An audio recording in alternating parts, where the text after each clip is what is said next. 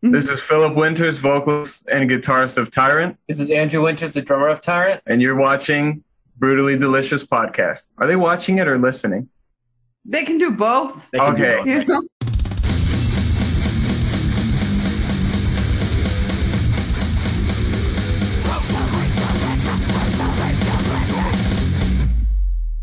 That is, I'm Scandinavian, so Meeting is being recorded.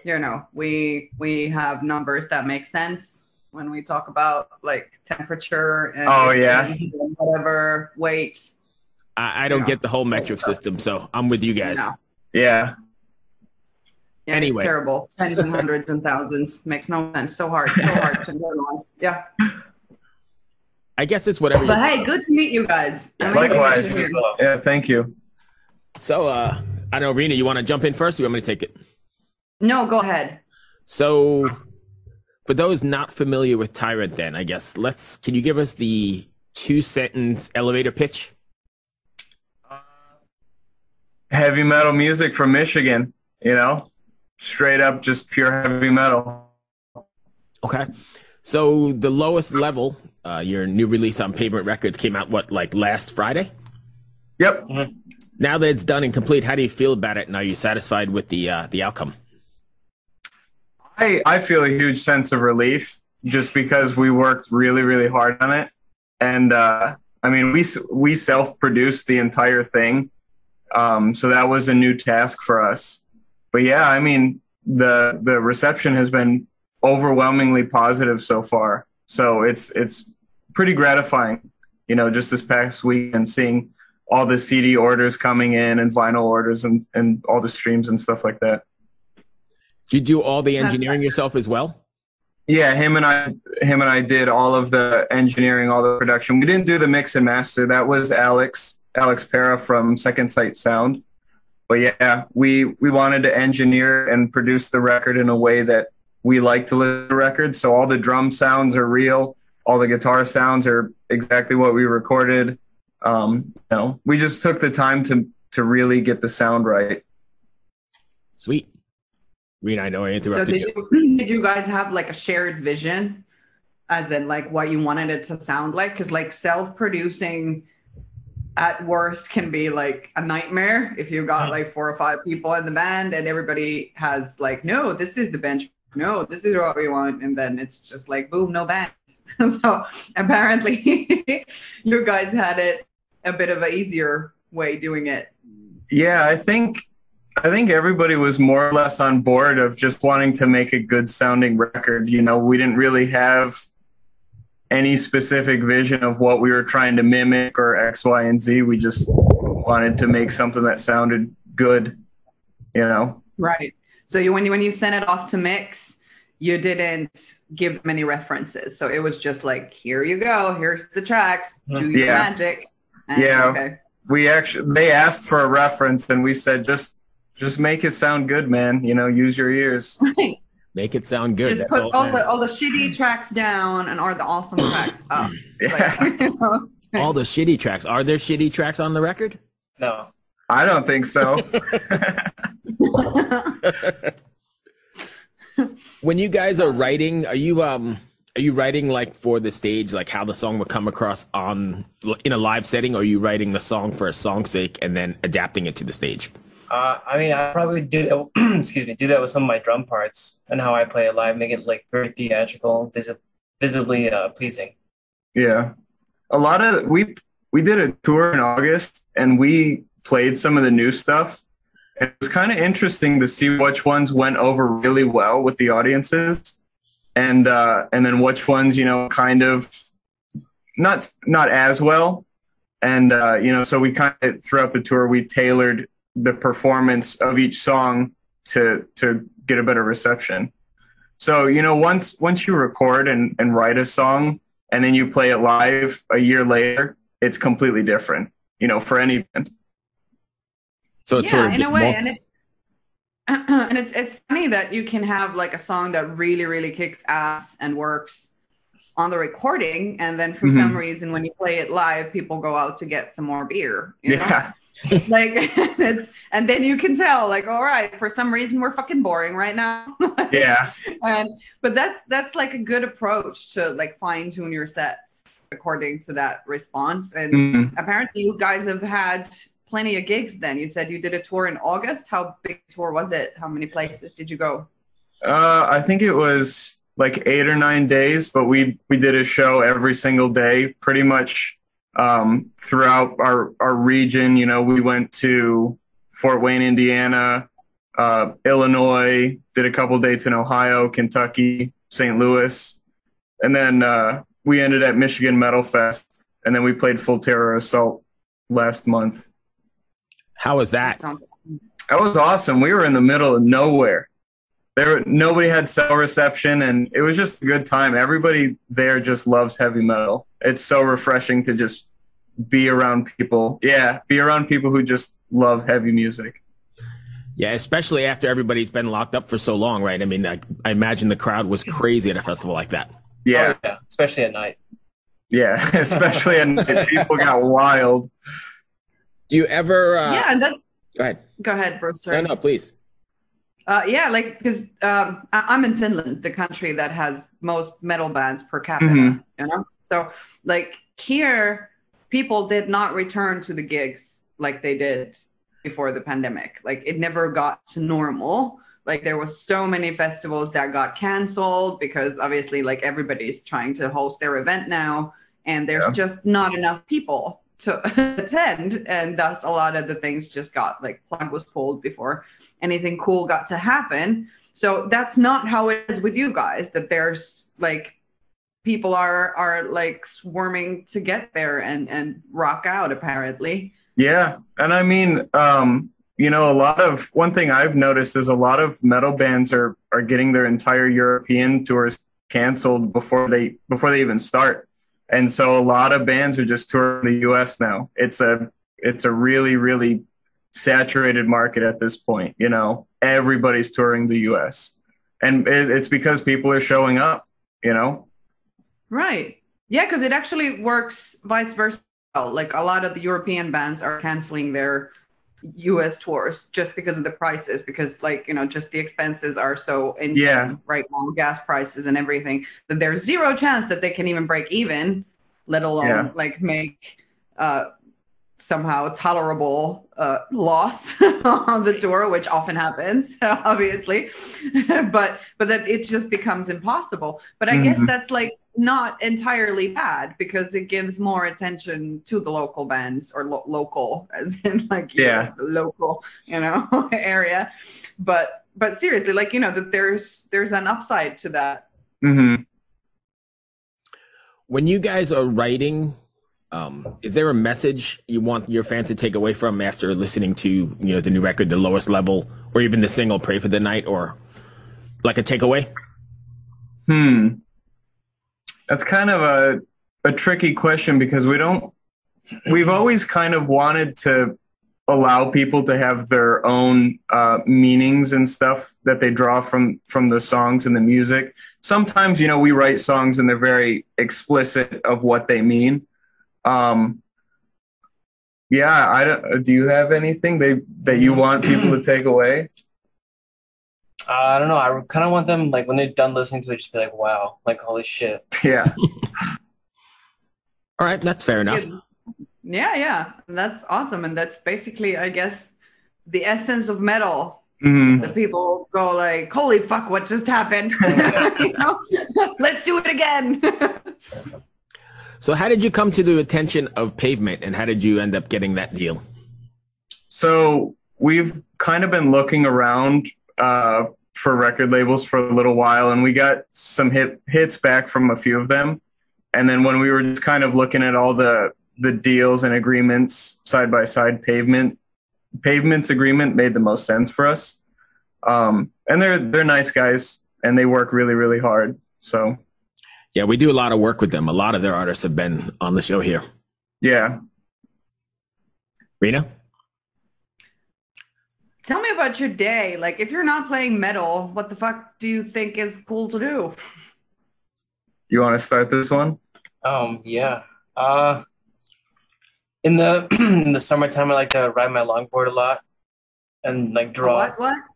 It's like a skateboard, but like a long skateboard, Okay. and like ride that around and like draw. Yeah. That's not much. I just play my drums and draw. No, that's really cool. No, that's a lot. So 80s. Yeah, like not the drawing part, but the longboard. Oh yeah. Right? You know, like you're wearing your trash vest and just like, yeah. Yeah. Totally cool. So what do you then? What about you? What's your Oh, go-to thing to draw inspiration from? Well, I draw a lot of inspiration from like other forms of entertainment, you know, reading, a lot of cinema, a lot of like him and I, we play video games on occasion. The other two guys are really big gamers too. So every once in a while we'll all just hang out, play games. But yeah, reading and like, you know, film for me is my number one and number two. And cooking. That's what I like to do when I'm not playing heavy metal. What are you reading right now? Right. What are you reading right now? I'm reading 1984 by George Orwell. Oh, nice. No way! My favorite book. Yeah. I love that book. I started it. Yeah. I started it like a week or two ago, and I'm only like 40 pages in at this point. But it's a great read so far. Is this your first time through it? Yeah. Oh, wow. I know I'm a little late on that. But It's timely though, right? yeah, very. And I don't know if I'm like looking for the parallels, but they seem to be pretty obvious, you know? Yeah, I agree. Yeah. Yeah, because there's like, okay, let's do literature for a little bit. Like, because 1984 is one like very spot on depiction of where we are and how our society is developing. But then there's also Aldous Huxley's Brave New World. Yep. Which is another vision of what humanity is heading for. And it's also where we are now, like with the happy pills and like, you know, that we all need to have medication to deal with reality on reality's terms. And it's fucking freaky because those are supposed to be like really dystopic. Like sci-fi almost. Yeah. Yeah. I think you could throw Animal Farm in there too, right? Yeah, that is specifically about like capitalism, but it's an Orwell book obviously as well. But that is very much on like how communism quickly turns into the power of the few, and how the few will take advantage of the. Oh God, I'm getting like goosebumps because that book, like it's fucking heartbreaking when they take the horse away to the glue fucking factory and make sausages out of it, and like, you know, I can't, it's too much. Like I can't even, like when The Walking Dead had that CGI tiger in the season when they had like the kingdom and the saviors and the whole full-on war with the cities, and the kingdom guy had that CGI tiger, and I knew that it was gonna come, they're gonna kill the fucking tiger, and I can't watch it, so I had to backtrack my steps. Like I went like several episodes ahead, and so that there's no tiger, and then just like reversed my steps and like did not watch the one where the tiger dies. So nice. It's tricky. It's you gotta protect your soul from the evil of the world. Even if it's, very true. Even if it's belief. But yeah, this is cool, and I can imagine like reading deep literature like that. Nothing wrong with like light entertainment. We all need crappy bullshit to like unwind our brain.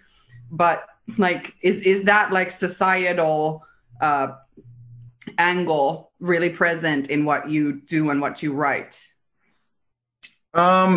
Not really, because I mean, I do a lot of the lyrical writing. He kind of proofs it, and you know, he might hear certain words or phrases that I don't. But I try to stay away from the preachy political stuff, just because it's kind of been done a million times, you know, like on the new album, there's a few songs, and I read more than like, I'm big into like theology, like the Divine Comedy, or like, you know, philosophy, like Meditations by Marcus Aurelius and stuff like that.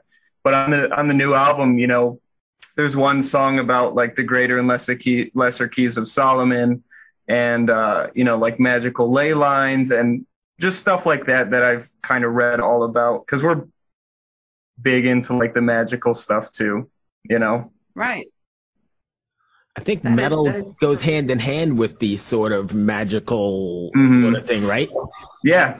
Because what I'm reading is the fluids of the human body used in the magic of Finnish Ugrian nations. A magic psychological study. Yes. Nice. So- Sounds Is cool. it good?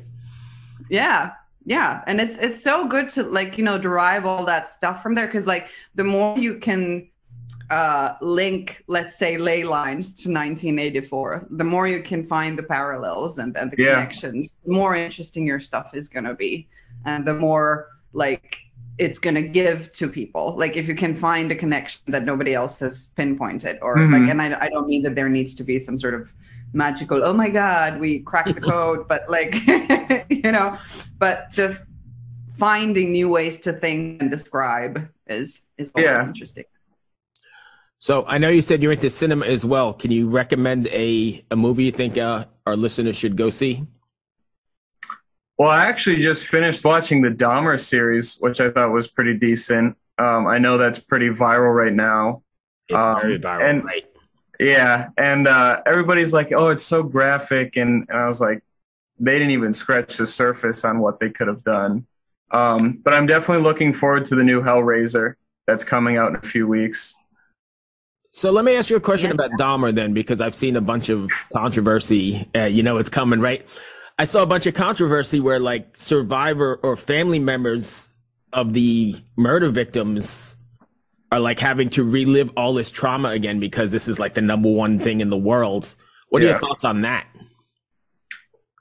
I mean, I imagine it's probably not easy, but they have to be getting a paycheck somewhere. Yeah, seriously. Like they're not just profiting off these families for nothing, especially from Netflix. Right. They have to be getting paychecks. But then again, that doesn't really undo it. But,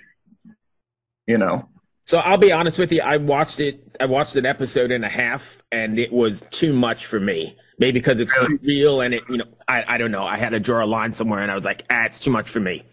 Yeah. But I know it's like the number one thing in the country right now, maybe in the world. I don't know if it's popular over there, Rena. Yeah, it's probably popular. I'm still working my way through Sandman, so like that's next on my list is Dahmer. But I doubt it'll be too much. I used to work at a funeral office. So, yeah, it was. They could have been very graphic with it, but I think they were going for mass appeal, so they kept it kind of vanilla and just kind of told the story. Right. So I'm just the wuss here in the That's one way to put it. If you think about it like that, we already had like Mindhunter a couple of years ago. Was it even 3 years ago already? It was good. It was good.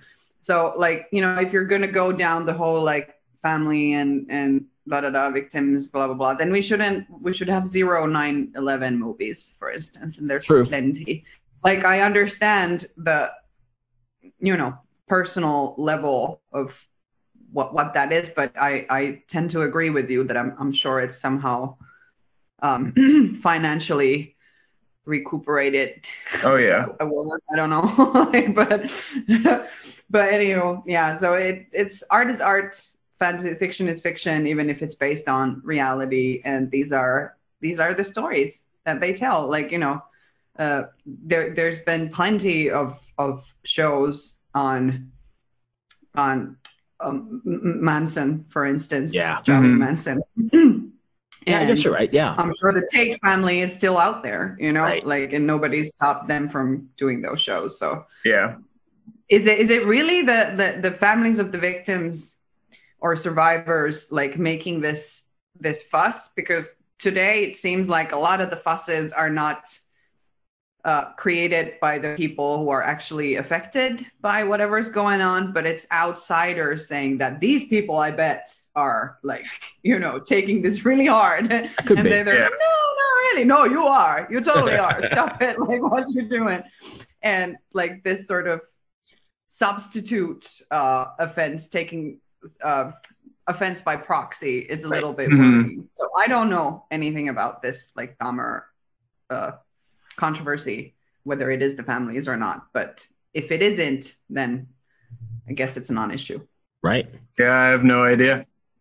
So let's run back to Tyrant here because we're running up on time. What is next for you guys? You guys hitting the road, doing any shows, or what do you have planned next? I think film another music video. Yeah, I think the next thing is do another music video, and then hopefully do a full U.S. tour at some point next year, and then just do as many support tours as we can. You know, Just get out there. Yeah, just get out in front of as many people as possible, and all while writing another new album. You already writing that?